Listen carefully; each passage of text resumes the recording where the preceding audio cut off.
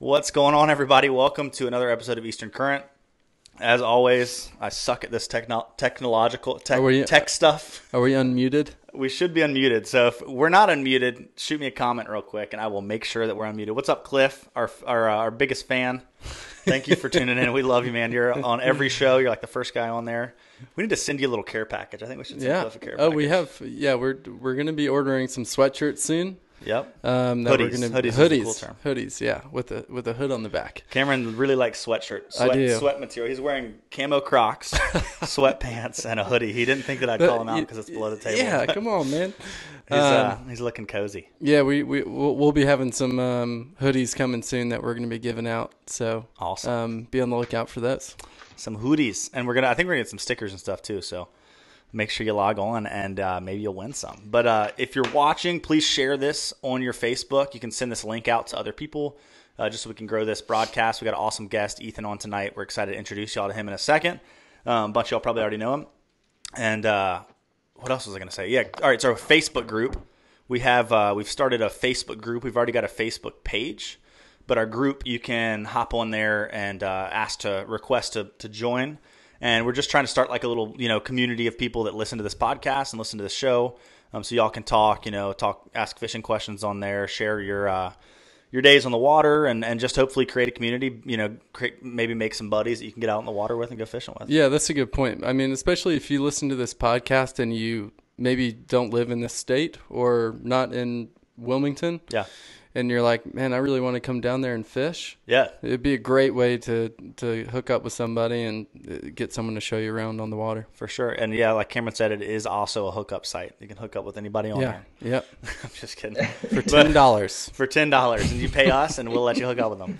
But yeah, so go check out the Facebook group. It's Eastern Current Fishing. Also, I have created, and we're going to talk more about this in the next episode, I've created a Patreon account. It's gotten kind of expensive on the back end to run this. I'm paying for a lot of like membership type deals, $10-15 a month. And so I don't have the URL for y'all this week, but I'll have it next week. And so what y'all can do, if y'all really like the show, you can make like a one-time donation of $5, $6, $7, or you can do monthly contributions. So it's just going to help us pay for the back end stuff to run the show. And eventually what we're going to try to do, and I was hesitant to do this for a while, but a lot of podcasts do this, is create some extra content each week that if you are one of those Patreon members, you'll be able to have exclusive access to that exclusive content. We'll be, diving more in depth in some different details and some different stuff with our captains that we talk to on the show, and with me and Cameron as well, just kind of diving in and sharing a little bit more than we share on the show. We have such a short amount of time. An hour seems like a lot, but it goes by really quickly. Yeah, and I think we'll probably start adding some videos on there that are just really short, but come down to like what knots do we use for certain lures, and how do you tie braid to monofilament or leader or whatever. So just to get more content out there and stuff that's helpful. Definitely, yeah, I think it'll be a huge deal. But yeah, we just want to create some more content and not have to just pay for all these subscriptions out of our pocket. We're not looking to make a bunch of money doing this. We just want to be able to. We want to keep doing it. We want to keep doing it, and we want to make more content to put out there for y'all. So I'll have more information about that for y'all next week. The Facebook group, and that's it. Yeah. So I'm just going to plug myself here real quick. I still have a few striper dates available in Weldon. So if you want to get up there and do some fly fishing, light tackle fishing for striped bass in Weldon, hit me up. It's unbelievable. Yeah, it's sweet. I mean, if you've never been, you gotta experience it. It's unreal. Yeah, it's a really cool fishery, and just a lot of people from around our state as well as Virginia are there that time of year. It's a great place to just go and fish, hang out at the ramp in the afternoon, and network with some other fishing guides and other anglers, and just get to know some fellow fishermen from our state and from our area. So, all right, that's enough of me and Cameron rambling. I'm going to bring on, make sure first he's not muted. I don't think he's muted. He looks good. Ethan, what's up, man? What's up, guys? How's it going? Going good. If y'all can hear Ethan, or if you cannot hear Ethan, same deal. Send us a comment. Yeah, let us know. But, man, thanks for coming on the show. Yeah, man. Thanks for having me. I appreciate it. Definitely. We're stoked to have you on. Ethan is he's a charter captain out of the Wrightsville Beach, Topsail Beach area, and catches a bunch of fish. very knowledgeable, and so we thought it'd be awesome to have him on and pick his brain a little bit. So you want to kind of, we always start like this, but just kind of share your backstory, like how you got into fishing and kind of your whole life story from day one until now. My whole life story. Your whole life story. Pull up the chairs. From when you were a baby. So, so I'm a guide up here out of Topsail Island. I only got into fishing about 4 or 5 years ago.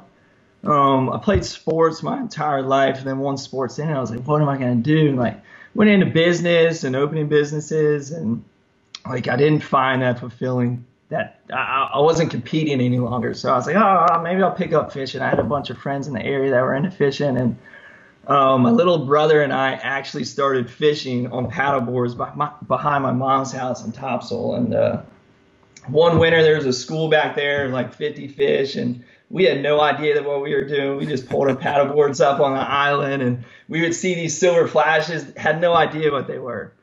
And started casting and started catching these mid to upper slot fish that were all piled up behind her house. And after that, it was like, it's on. This is what I'm doing. And it just became like an addiction for me. Yeah.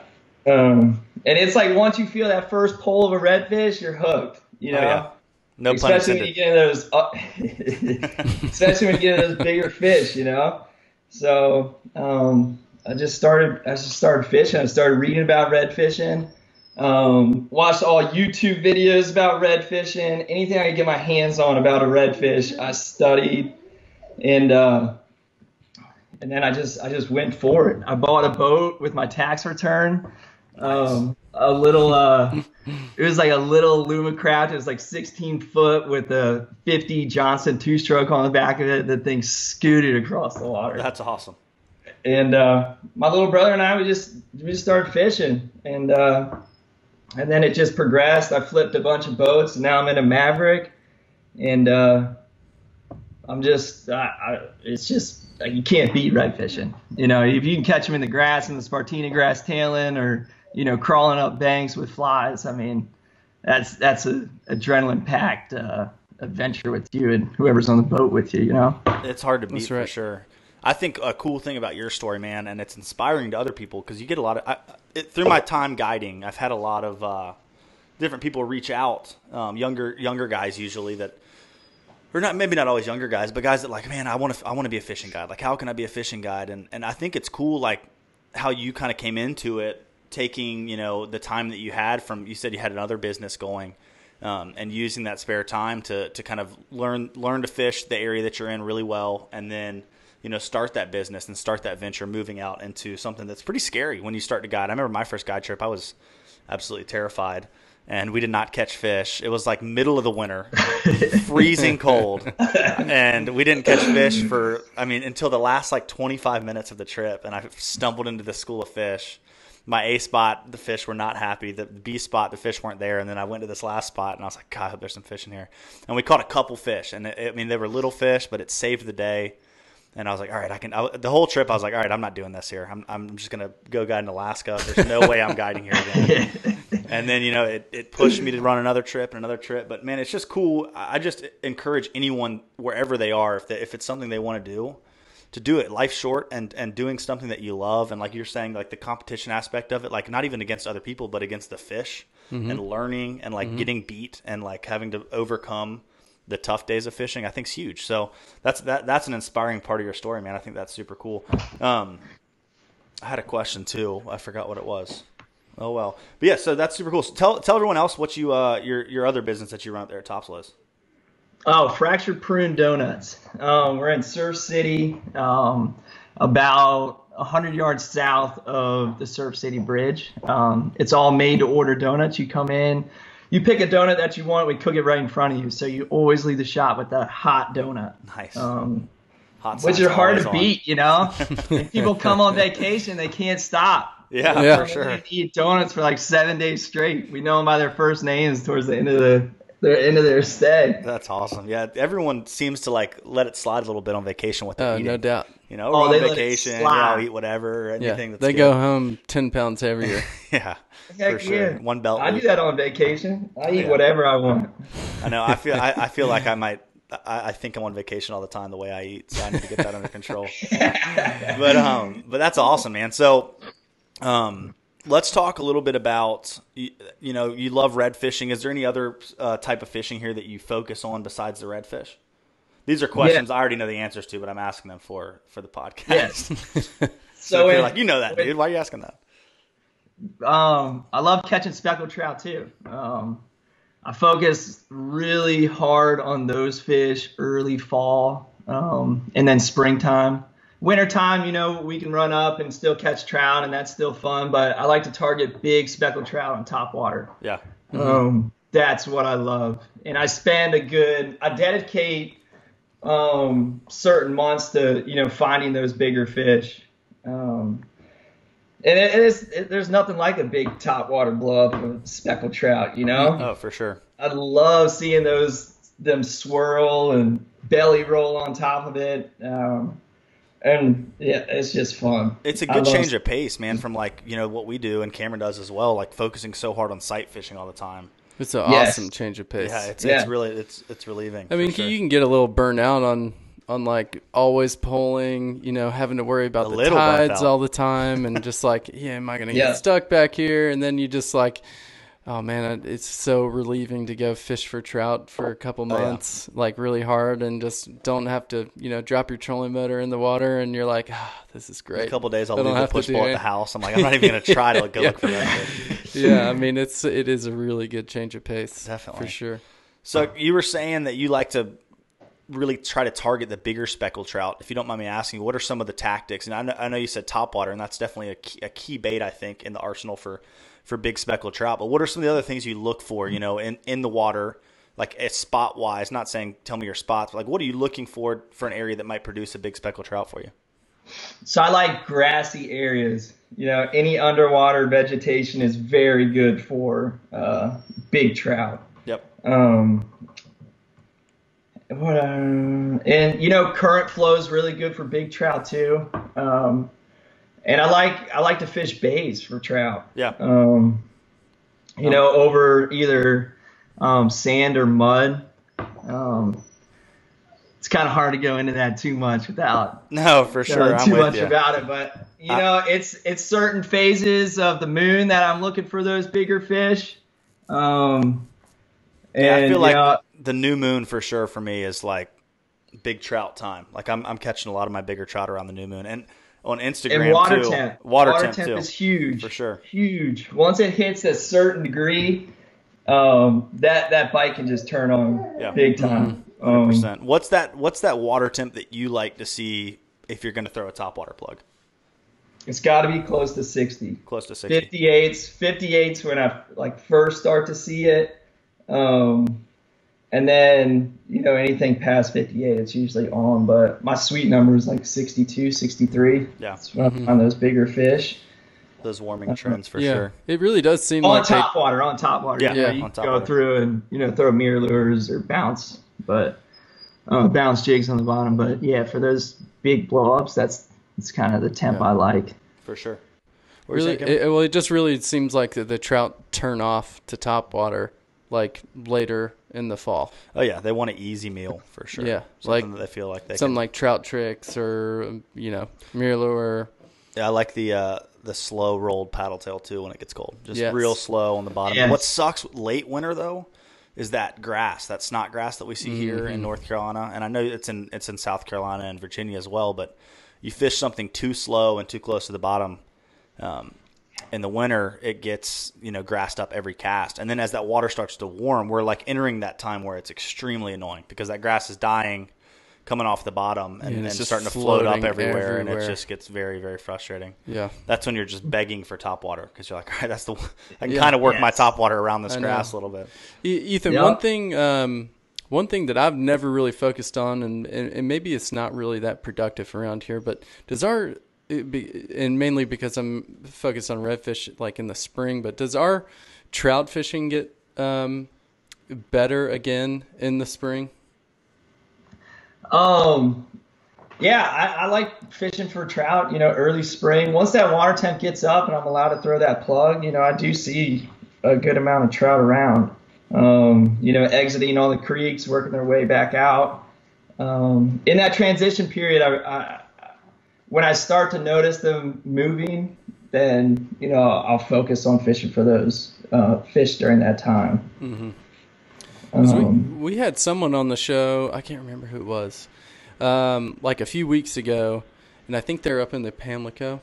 But they were like, yeah, so the trout fishing is really good in the fall, and I'm using a lot of topwater on like more like out in the bays. Oh, yeah, who was that? And then as winter progresses, they push really deep into creeks. Yep. And then as spring comes, they kind of come back out and they fall back into their fall patterns. Yes, definitely. I've never really focused on trout in the spring, but I'm curious. I wonder if it would be productive around here using that same methodology. I think it would. What do you have to say on that, Ethan? Yeah, definitely. As those fish transition, you want to catch them during that transition period. And they will come back out to those flats, back out to the grass, and they'll be there. Yeah, I'm with you on that. And we do catch good fish during the spring here too. Yeah, I think that even more so than just like them beginning to do that again in the spring, it's almost like the water temperature. Like you get 4 or 5 days of warm weather, those fish are going to slide out of their holes and get up on the flats again. They want to be in those areas where they can easily transition in and out of those two patterns. And then once that water temperature stays there, more and more fish are going to make those same moves. Yep. Yeah, and they just like it when it's really cold or when midwinter, middle of winter, those like you can see them and you can't get them to eat. No. There's a trick. They will drive you crazy. They will drive you crazy. That's the truth. I've tried so many times, especially this year. I feel like I've seen a lot more trout like in deep holes. Yeah. Further back in creeks, and just like, oh my God, I can't tell you how many casts I've tried to get to catch them with, and just so unproductive. I mean, I've tried 15 lures in one day trying to get them to bite, and they're just like total lockjaw. One thing I found on artificial is, and I suck at this, I'm so bad at this, because the water's so clear, just like we're focused on sight fishing redfish. Like if there's trout that have been in this hole, it's like I want to go up there and see and make sure they're in there. If I make 10 casts and don't get a bite. But I think sitting back and not making really long casts. Yeah, and the times that I've had luck on artificials in the winter when it's cold like that, in that really clear water, if it's not on like a warming trend, is with really light leader, 6 and 8 pound leader, and a lot of it, like 7 or 8 feet of fluorocarbon on the end. And if you're not doing that, another good trick is live mud minnows or live shrimp. Yeah. But I tried to find some live mud minnows the other day because I knew where all those trout were, and I was like, all right, something's got to work. And I was like, I'm going to get these mud minnows and try and get them to eat those. And that's the problem. I couldn't find any. No one has them this time of year. You got to go catch them, but that takes a lot of work. You got to catch your bait and then go catch your fish. But yeah, so trout fishing, man, it's I'm excited to get back into the spring trout fishing, Ethan. I know you are too. But let's talk about your bread and butter, what you really like doing, which is the sight fishing for redfish, and kind of take me through what we've been, the kind of the pattern we've been in, this winter pattern, and then we'll kind of, after we're done with that and picking apart that a little bit, we'll move into what we're about to start seeing in the spring. So wintertime, a lot of these fish are hanging around holes, kind of where there's big flats and there's like a ditch on the side of a big flat. So, on a higher tide, they can come up, they can warm up, they can search for some food. That's kind of where I've been finding my fish. And it's a little different this year too, to last year we were seeing big schools of big fish. And I think what, the reason for that is the year before that freeze killed off all of the smaller fish. So last year, there was big schools of big fish around because those are the ones that survived. But this year, I mean, there's still some good fish around. There's still some big fish around. They're just mixed in to the other schools, but the red fishing remains good. And, wherever there's tidal flow, holes, and a big flat, there should be fish around. Yeah. Because they will sit in those. Oh, sorry. Keep going. The lag messes me up. I always interrupt people. But they'll sit in those holes and they'll just come up and rise up. Then you can catch them on the flat through like mid to high tide. Yeah. Unless you're dealing with these big, big tidal swings that we're seeing again now. But yeah, so that's kind of what I target. Yeah, that's cool. And the one thing, like you said, they like those flats and those deep holes, and they're in a lot of them. But like I think a lot of the people that get so frustrated with the wintertime red fishing is they just look in a small area. Like if you're going to find fish to target and to fish this time of year, this is in South Carolina, Georgia, where we are, and even like the southern part of Virginia and up in the Pamlico. It's like those fish, you've got to cover a lot of water. Like in the summer, I'd say 99% of the fish live in 50% of the water. And in the wintertime, I think that goes down to like 90% of the fish live in 2% of the water. And so like if you're just going to go look at like, this small little section of marsh that, you've done good in the summer and you'll get real discouraged. I mean, yesterday I scouted and I ran, I don't know how many miles up the waterway looking through different areas, but a lot of stuff. And I only let myself check areas that I hadn't checked. And it was pretty unproductive. It was slightly productive, but, and I spend a lot of time out there. So don't get discouraged. I mean, really spend your time. Like if you get a pretty sunny day, I know it's really tempting to sit in one spot and catch a bunch of fish, but travel along, look for trout, look for redfish. It's a great time of year to find areas where these fish are hanging out. That you can, if there's a school of redfish somewhere now, they're going to kind of, break up and fill that area of marsh up for the spring. And, and don't look in the areas that I like to fish or that Ethan likes to fish. Try to pick some other areas where that Cameron likes to fish. But, no, I'm just kidding. There's and slow down too. Yeah. Slow down. People have a tendency to go through an area and work it real quick and, throw a cast very quickly up a bank. And if they don't get anything, just move on. Yeah. I mean, if you're sitting on an area that looks good, there's bait around, slow it down, maybe throw, a few different soft plastics or flies in that area to pick those fish up, because I can't tell you how many times I've been working through a marsh and I'll go through it and maybe I turn my head for 1 second and 20 fish slide by me. Yeah. Oh, yeah. And then I go back in there. I'm like, oh, there's the fish are right here. I can't believe I just went right past them. So, in that clean water, when that wind's down, take time, get on your platform or up on your cooler and slowly go through there and really watch the water because they can blend pretty well when they get over, oysters or any of that grass. Oh yeah, even over sand, they can blend in real well. They're like little mirrors swimming around right now. Yeah, they are. They reflect so well what's around them, so it's hard to see. Yeah, that's huge, man. So one thing that can be frustrating, and me and Cameron both were talking about how we ran into this about a week ago, is some days these fish just don't eat nearly as well as other days. You're on the school the day before, and sometimes it's weather. I think a lot of times it has to do with barometric pressure when I've looked back at it and been like, because the other day it was a warming day, and Cameron and I were both fishing, and we could not get that group of redfish to eat worth a crap. Nope. And then 2 days later they were chewing again really well. But what are some of the tactics when you're on fish if they're really, really, really finicky to eat? Maybe not spooky, but they're just not eating. Are there any baits or any presentation styles that you like? I back way up. I back off those fish. You mean like with the boat, like from where you're casting from? Gotcha. Yeah. I back my boat up and I kind of just sit there and watch them. And those fish will just move directly. They'll go up and down the bank. And I switch it up. I use Procure a lot during the winter months. Any particular flavor you like? Shrimp. I like that. Shrimp. Shrimps. I like the shrimp too because I can squirt on my sandwich, smear it around, and have a little extra taste. The menhaden is not good on the sandwich. That's disgusting. Yep, just switch your baits up. You know what I mean? Work with the paddle tail, then go to a jerk shad, then go to a spoon. Just keep switching it up. But I had a captain, another local guy up here, kind of turned me off to using gulp recently because he said during the summertime he came up on a school and he started throwing gulp at these fish, and all of a sudden they just busted up and just moved on. Really? It's like I feel like when fish tend to see, the same bait or the same scent over and over and over again, they start to catch on.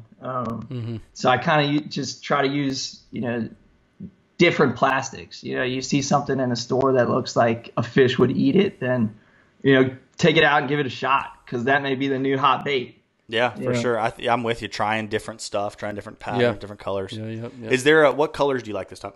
God, I got the hiccups. What colors do you like this time of year?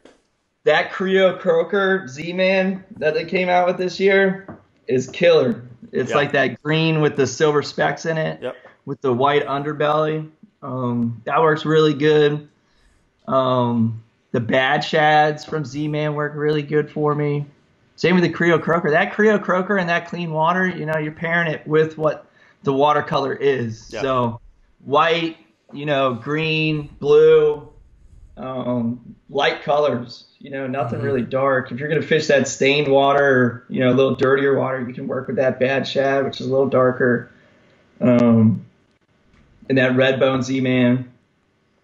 Those are all solid colors. I feel like what it comes down to, that natural color this time of year, the water's so clear, is like you want something that's going to ease into their vision. Like if it's a real solid dark color or real bright color that kind of, startles them a little bit, I feel like they're much less likely. And they're already so spooky as is right now. Yeah, they are. A lot of pressure. And that brings me to another point that I think is important to talk about, because I have trouble with it as well, especially on charters. Of like, and we've talked about this before, Cameron, like taking care of your schools of fish. Like if you know where fish are, if you're fishing to them, it's like, I love to sit there and catch 50 of them. But like sometimes it's like, all right, let's catch, 4, 5, 6 fish and then move on, look for some different fish. It's, even if you feel like you're the only one fishing an area or you're not the only one fishing an area, just take care of those fish, because the less you beat on them, the longer they're going to last. And, I feel like us three try to do a good job of that, but it's tough. It's very tough. But if you want to have a school fish well for a long time, that's the best way to do it, I would say. Yeah. Yeah. No, I would agree. So, and if you're going to go beat them up, give them, a few days to recover too. Yeah, definitely. If I'm taking clients out to a spot and we're wearing fish out, I won't go back in there for 3 or 4 days. Yeah. Switch up my routine and go somewhere else. Yeah, that's it's important to do, and it's. I wish we had more fish here, more schools in the winter. We've got schools of fish, but they just get so wadded up and thick. It's tough. I wish I had 15 spots I could go hit in a day, but, Right. But I don't this time of year. And spoiler alert, if anybody's booked with me for the next couple of weeks, but I don't. I got a handful of good spots, but yeah. So when you're out there next time and you feel like maybe you've caught enough fish, go look for another school of fish. Go look for some trout. Another thing too is it's a good time of year to start sliding off the beach and looking in the ocean. It's been all winter, but we're finally getting some calm days to go look in the surf for fish. And those fish have had no pressure because it's been so freaking windy all winter. So, oh man, I bet they would eat so well. Yeah, for sure. Do you like to fish any hard baits, Ethan, for redfish ever, or are you mostly sticking to soft plastics? Usually just soft plastics. I'll throw a 17 or MR17 at a redfish. Yeah. Usually when those fish are, spooky or shut down, my last resort is to go to an MR17. I've had that be my day saver a few different times. And I don't know what it is. But they follow it. You can watch them follow it and then finally eat it or spook off of it. But, it's intriguing to them. I don't know. I can't tell you why, but no, I'm with you. I think that's a spin, man. Same reason it gets the trout. I think when it gets cold in that bait, you can twitch and just let it sit in front of those redfish and long enough. They can think about it. They can think exactly. about it for a little bit. Exactly. And that's one of those baits too. That's nice for this time of year because you have so much of that crud on the bottom. Yeah. And floating through the water. If you're picking up a ton of stuff off the bottom, I always try and use a suspending bait. Yeah, definitely. It'll save you a lot of frustration. Yeah, that's for sure. And as this water warms too, like even the soft plastics, you can work them a little faster. These fish are a little more aggressive. Yeah. Or use like a really, really light jig head. Yeah, like super light jig head or something. What's your go-to winter soft plastic color? Man, I'm going to say the opposite of Ethan, but I love gulp. Yeah. In the winter, especially just a white jerk shad. Yeah, I really like. Ever since you turned me on to those paddle tails, I turned you on. Yeah. Of course. Which paddle tails? The diesel minnow. Yeah, diesel minnow. I've been liking that one a lot because that's another bait that you can work off the bottom. You don't really have to up and down, jig it, so it's not picking up a bunch of stuff on the bottom. You can just work it, and it's so easy to work. All you do is just reel it in. Yeah, and I were having that conversation of like the amount of time that we've fished with paddle tails, and never just straight retrieved them. We're like, you know, game changer. Yeah, it's like you can just throw the paddle tail out there and reel it straight back and fish will eat it. But I mean, especially this time of year when the water's really clear, if I can see fish, I really like to try and catch them on fly. Yeah. Just because, you know, in the summer it's a little bit tougher. The water's dirtier. They're not really schooled up, so you can't just, you know, you got to be better with fly casting in the summer for sure, because most of the time you're fishing to singles. And it's just cool to watch them, you know, eat the fly. Yeah, because you can generally see it. Definitely. That brings me to a good question I want to ask here, Ethan. Griffin, local guy, I got a podcast recorded with him, a Weekend Warrior Series podcast. He just asked for you to tell him, Ethan, what your favorite flies are for winter redfish. I like to use Clousers. Yeah. You know, anything that's like chartreuse, like a chartreuse green, yellow, with like a white underbelly is really good for me. Redfish Quans are really good for me too. But usually when I'm fishing those schools, I'm throwing Clousers at them. Yeah. You know, I don't really, I know it works, and I don't really come off of using that. The like a small little profile Clouser you like, just something that very small. I do like three different sizes, just a tiny one, a larger one, and then I may have one here for you actually. Oh, the goods. And you guys, if y'all have any other questions too, feel free to fire them in here, and we'll do our best to answer them. You can shoot them on over. While he's getting that, Joe, what's your favorite fly to use? My favorite fly is the Special Moment. The Special Moment? Is that a custom? I was just tying one up for a video one time, and I had no name for it, but it's what I usually throw. And I was like trying to think of a funny name, and I called it the Special Moment because I've had a lot of special moments with that fly. But if you want to check out the Special Moment, go check out my YouTube channel.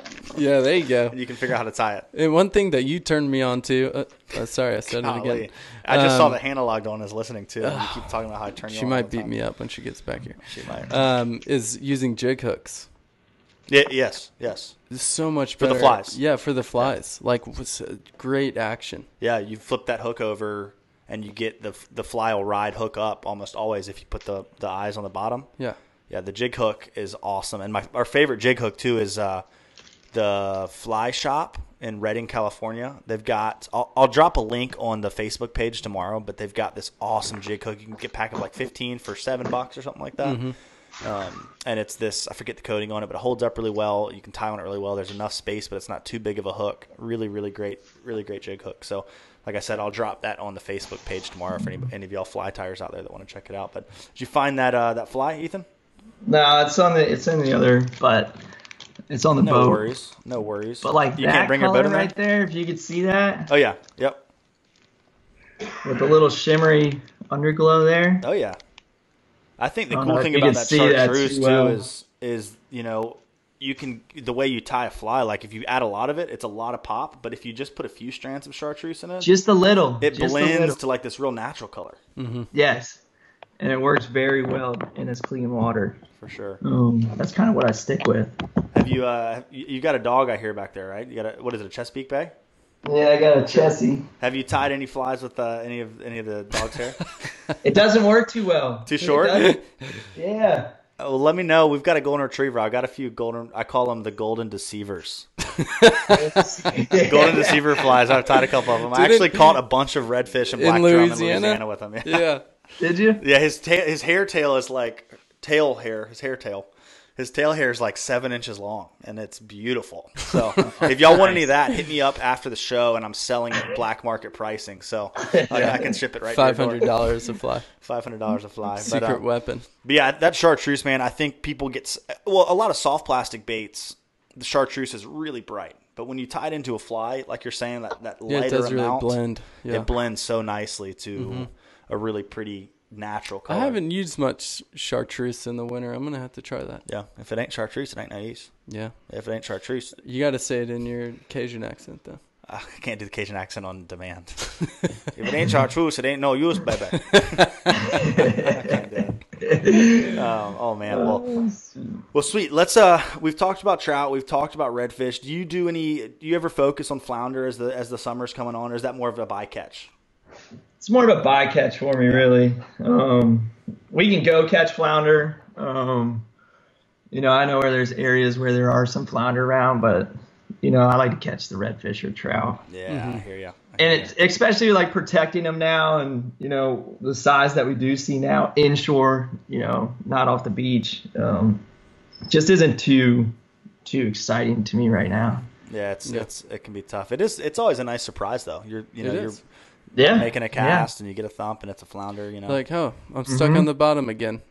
Oh no way. Yeah, that's how you know it's one.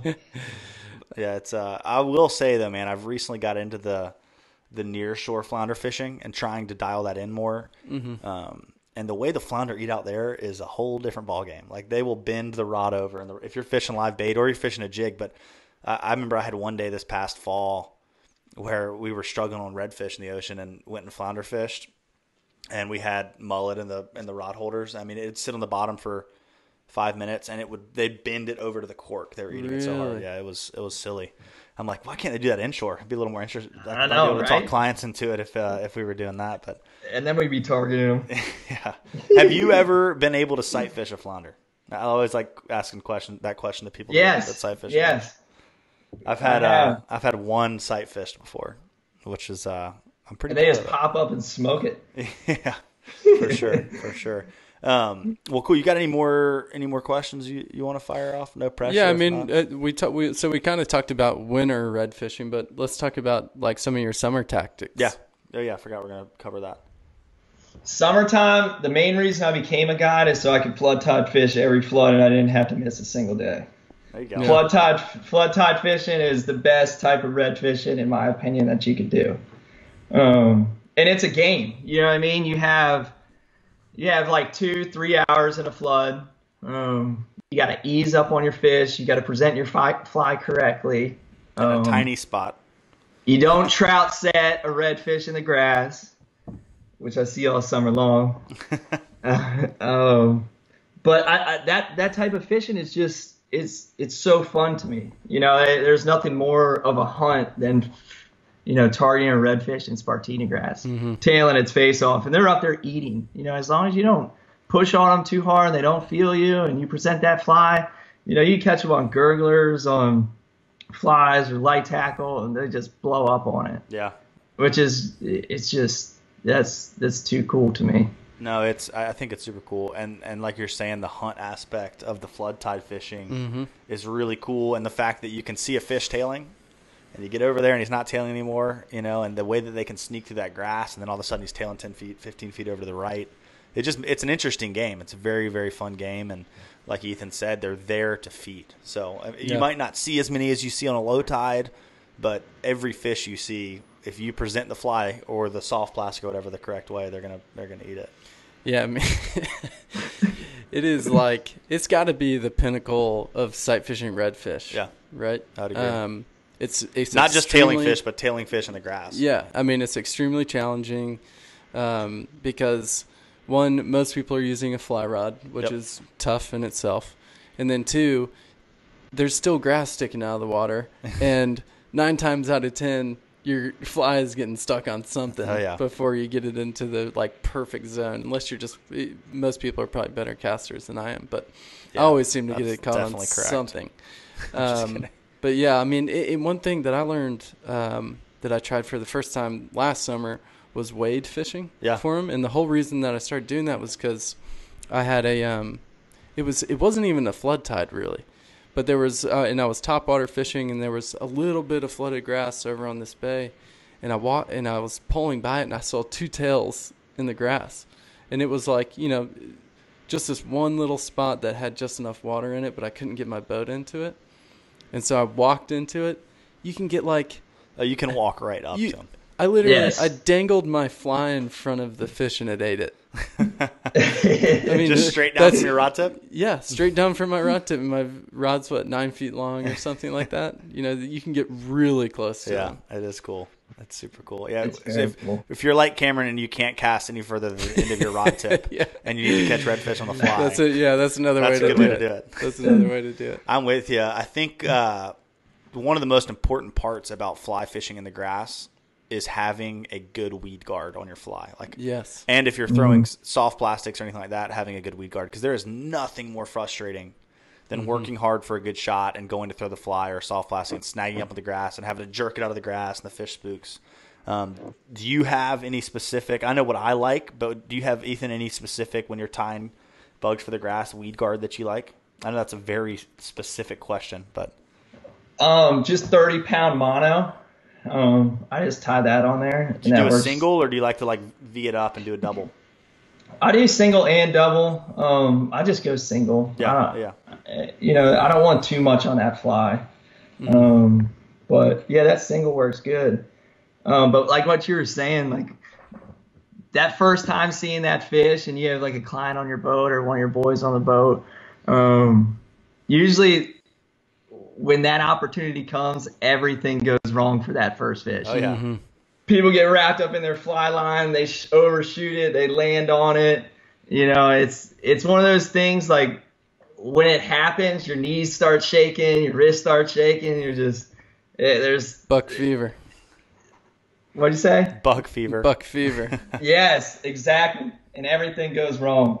And then you just take a deep breath after that one. And, if you have a client on your boat or, somebody that you can control and walk them through, you can get them to, put that fly in front of them. And usually when I'm talking to my clients through that, and I can walk them through what to do, that's like when we get their eats. But as soon as like the client or your friends start thinking, stuff goes wrong.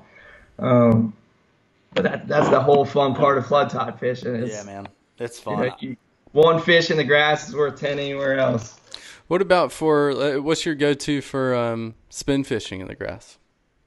Good question. Just a jerk shad. I stick with those bad shads, Z-Man bad shads, on a weedless rig, and just bring it right across them, and they love that. Anything scented. Do you that scent is huge in the grass. Is it? I mean, you don't have to have it, but they definitely I can see that. So like some of the fish that I've fished to in the grass with a spinning rod, I use jerk shads too, but like I'll get it close to them and it's like they don't notice it, and I'm like, oh man, should I keep working it? Should I stop it? Yeah. Like how do you work that when like they're just head down in the grass eating stuff and your lure is so close to them where if you work it anymore, it's going to move past them? Are you waiting for them to kind of start moving, or are you just going to work it past them anyways?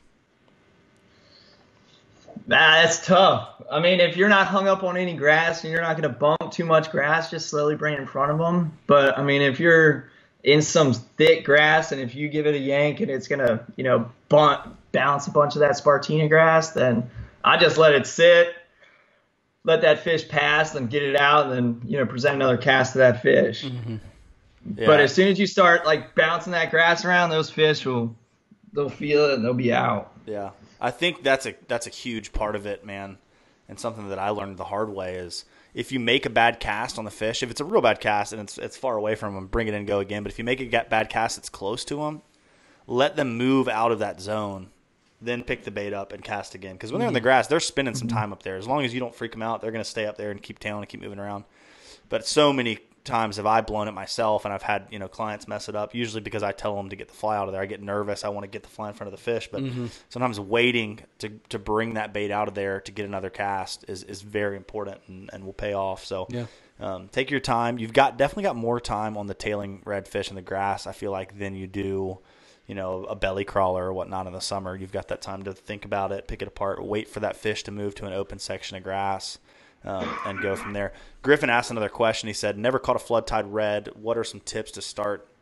I think first off, it's, finding some productive areas and finding that flooded grass is important. You're wanting that short Spartina grass, Spartina, whatever you want to call it. And I mean, they'll tail on some of the taller stuff, but I always tell people, look around the islands all along the waterway. There's these, these islands, these trees, with the shorter Spartina grass around them, and just start start getting up in that area and working through that as that water gets up in there. Don't rush in there. Give that water some time to fill up. I feel like, I mean, you'll see them in less, but that like 7, 8, 10, 12 inches of water is typically, I'd say maybe 7 to 12 inches is that real hot spot for tailing redfish. And it can get too high too. Yeah. Like they're still up there. But they're still up there, but they're just really hard to find. Really hard to find, yeah. Those are frustrating. I feel like we had a lot of those last year. The tides that got really big. Yeah, unfortunately.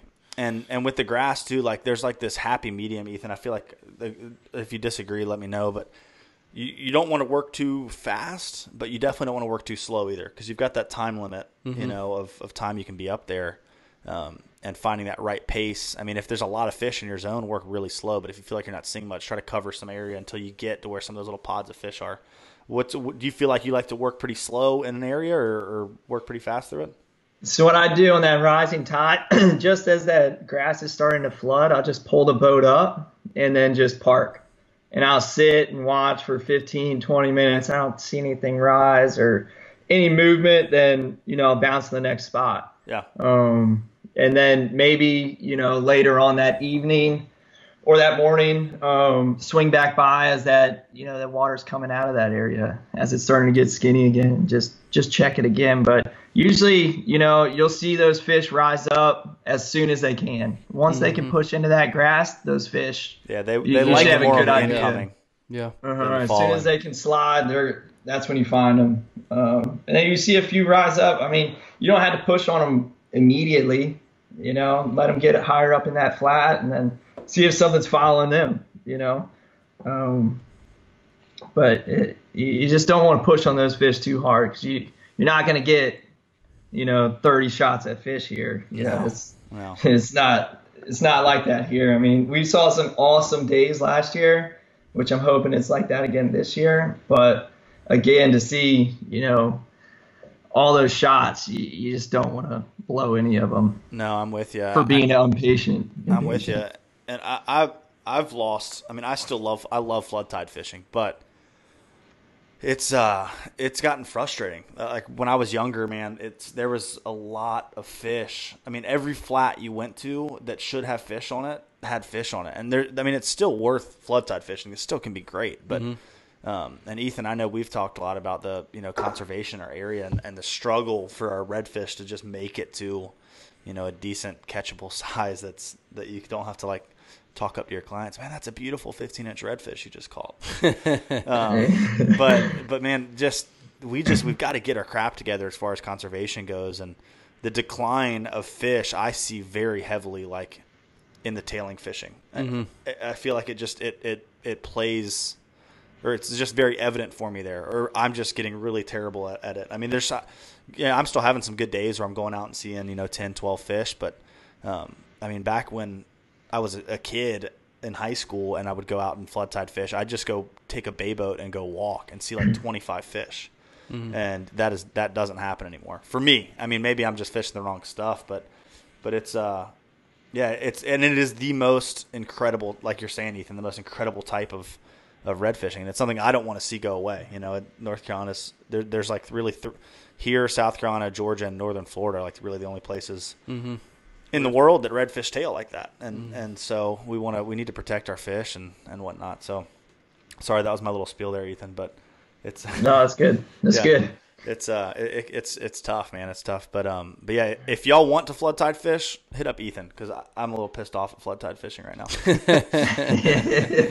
And he definitely, I feel like you caught a lot more fish in the grass than I did last year. I was like, dang, man, that guy's getting them every flood tide. I gotta go. I was telling people, man, the flood tide's not worth it.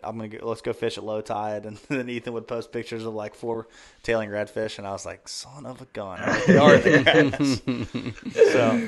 It's just so fun to me, man. Oh, dude, it's awesome. It's the best way, minus the freaking bugs, the no-see-ums. Minus the bugs. Without the bugs. Yeah. And I want to take my wife so badly, but I know she will be miserable if I took her out I made that mistake one time. You took Melissa out there? Oh, yeah. She was not happy. It's not bad when you're on the platform, though. No. Down there sitting there and she was like, should I wear pants? And I was like, No, you're good. Terrible mistake. Oh, gosh. Because she was freaking out the whole time. She had bugs all over her. But to answer Griffin's question about like what to look for. Oh, yeah. There's a really good article that actually one of our guests wrote, Owen Player. Yeah. About flood tide fishing and like how to use Google Maps to your advantage. And, the feeder creeks is a big deal. But I mean, in my opinion, some of the best flood tide flats are on the edge of bays. Where there's a lot of access. Where there's a lot of access, because you got to think in a big bay, there's more fish per, I don't know, square foot. And it's just a lot easier, like, for them to get there. Yeah. And there's just more fish, I feel like, especially in the summer in areas like that. Definitely. Than in like a little creek. So if there's just a teeny little creek that you follow all the way back, and then there's a flat, like a grass flat.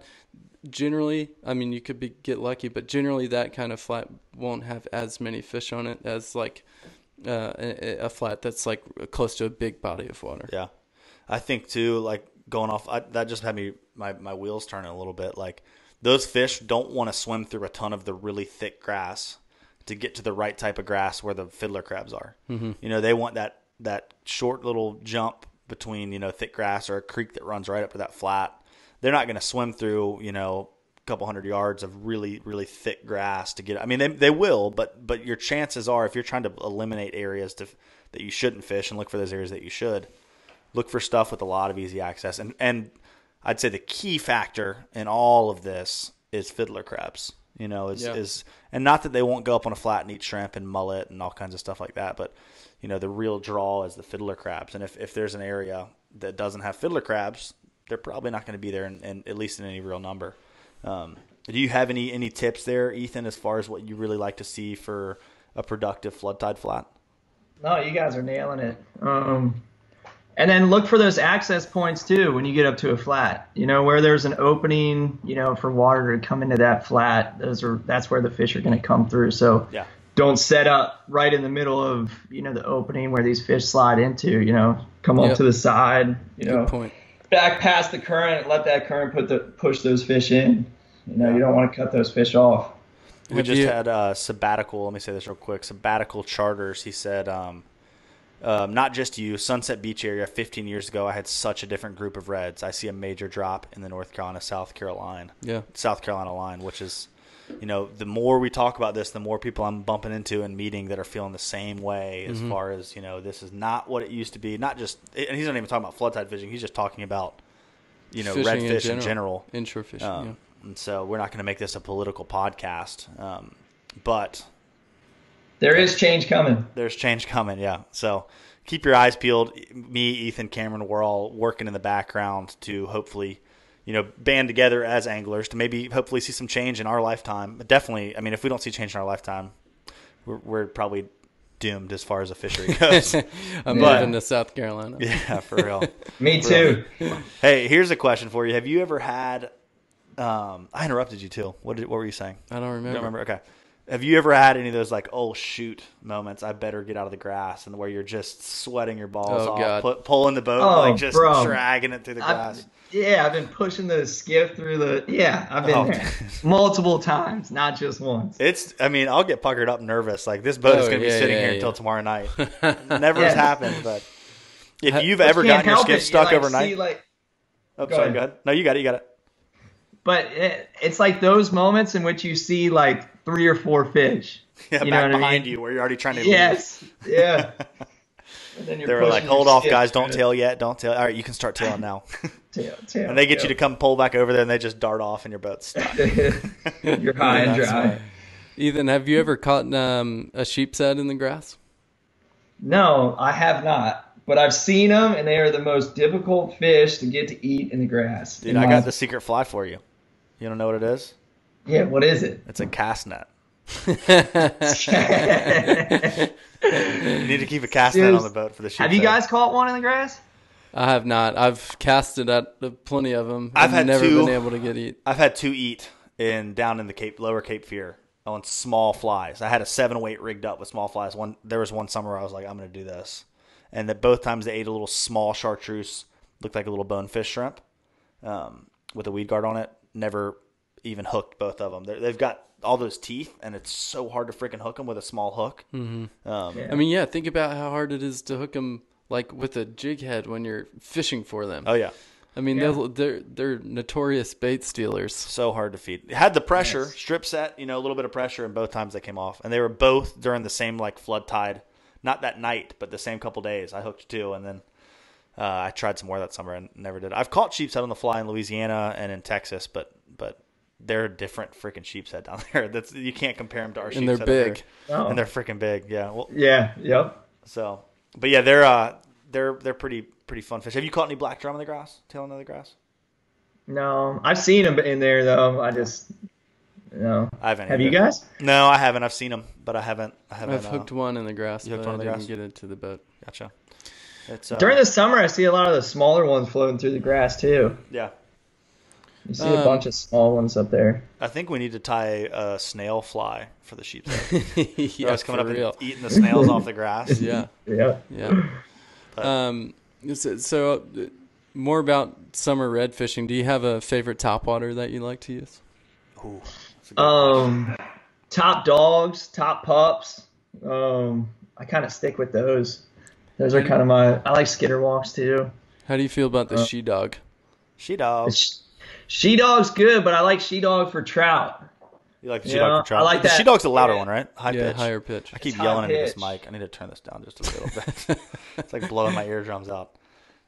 That high pitch is I hate that freaking she dog. Dude, You love it. You it catch is so many my fish on it. go-to. Yeah, I freaking You love like the that she-dog, thing. huh? Yeah. It's funny, man. How it's all about what you throw the most. I Yeah, feel like because I fish probably. spook. I really like. I used to fish skitter walks more, but now I pretty much only have spooks. The spook Yeah, juniors, spooks. all the sizes, and fish them for different fish. That one knocker though, that freaking chartreuse and white one knocker has been. It's a spook. It's a head and spook. Yeah, I tried using some. I used the smaller spooks for trout a lot. This the spring man. Spook Those juniors. things are awesome for trout. I think so. My theory is for tight walking. I feel like I can walk a bait really tight with the he dog, the she dog, the pup, whatever they're all called. They've got more of a concave in the belly, and I feel like I can get that bait to cut really tight. And then skitter walk is a little looser, and then the spook is even more loose. And you like it? I like Looser? that loose. Well, I like those long glides when I'm walking it. But for trout, like y'all are saying, y'all like those other baits for the trout. You can sit there and walk with like a top dog or a skitter walk. I can sit there and keep it in one area really well, like twitch, and like it doesn't really move that far forward. Yeah. And I think maybe that's probably getting way too nitpicky. But if we're gonna Not sit at here all. and do a podcast every week for y'all, we're gonna have to dive into some wormholes Yeah. sometimes. Yeah. But yeah, that's my take. It just depends on how you like to work the bait. So, dude, so I'm we're ready for at- that topwater bite to come back though. Dude, It's me about too. time. Me too. I know. Have you had any redfish Go. eat a topwater in the past couple weeks, past month or two? No, I'm throwing it at them. They're just not quite there want yet. it. Yeah. Not there yet. I hear you. I got a secret spot where all they eat is topwaters, but I can't tell anybody where that is. I'm just kidding. Send me wish the I had pin, it. bro. Sure. I'll send you a pin. I'll send anyone on this show a pin of where that is. Sometimes they're not there, so if you go there and they're not there, I'm sorry, but it's $100. Just hit me up. But we're at an hour, man. Do you have any other tips or anything you want to leave us with? Any words of wisdom? If No, just get out there worries. and Eat more donuts. Eat more donuts. eat more donuts. That's it. Dude, And you need to spend get a time shirt with- made that with a dude on a skiff chowing down on a donut that says "Eat more donuts" and sell it at your shop. I think that would be That would be great. I sweet. think That'd it be would sell awesome. really well. I do too. But sorry, I totally interrupted you. Get out. You were saying what? Well, just spend time on the water. If you want to go find fish and you want to get good at fishing, it's all about time on the water, The more time you spend out there and the more water that you cover, the better of a fisherman you'll be for what you see in those areas. You may have to switch it up for different fish in different spots. For sure. Use different tactics for different fish. So just spend time on the water. I always get that question on my Instagram. How do you catch these fish? What are you doing here? What are you doing there? Just go out there, spend time, throw different things. It's not one thing that's going to work in every spot. No. Unless it's summertime, you throw topwater. I don't know. Yeah. Top water will get it done. But then you got options on top waters, and you got 3 people telling you 3 different pitches of top water to use. Different pitches, different cadences. This one will. Damn it! I don't know which one to buy. I know we're having questions pop up. They're like, keep the top water talk coming. So we'll do another. We did a top water. If you really want to hear top water, me and Billy did a top water episode last summer. You can go back on YouTube or on the podcast. I think it's called like Top Water Talk. I can't remember. We dive into top water, but I think we should do another top water episode soon. Maybe like a top water round. I could talk about top waters easily for an hour. I could too. I'm gonna start calling you Top Water. Top Water Cam. Top Water Cam. I wish your name was Tom. It's Top Water Tom. Well, Ethan, change it. Thank you so much, man, for coming on to the show. If people want to reach out and book a trip with you, or pick your brain, or try to ask you for where you fish, how can they get in touch with you? You can find me on Facebook, Instagram, Stellar Angler.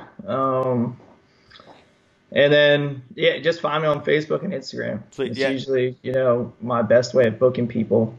For those of y'all that are listening, his then not watching, it's Stellar Angler _guide. So is that how on Facebook as well? Same deal? Stellar Angler Guide Service on Facebook. Stellar Angler Guide Service. Okay, sweet. And if you're at Topsail, swing in and grab a donut. Go pick up a donut. Yeah, I need one of those 6 new T-shirts. I've never been there. Yeah, I need to go get some. My nephews and nieces freaking love that place, man. Every time they come down to my mom's house in the summer, I'll go up there after a guy trip or something. There's like boxes of your donuts sitting up there. Did y'all have a bacon? Did y'all have a bacon donut last year?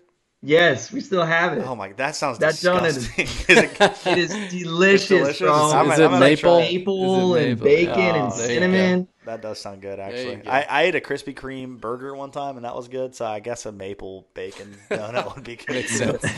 But well, sweet, man. Well, you guys, if y'all enjoyed the show, it just helps us out so much. Some things that you can do are, 1, just tell your friends about it.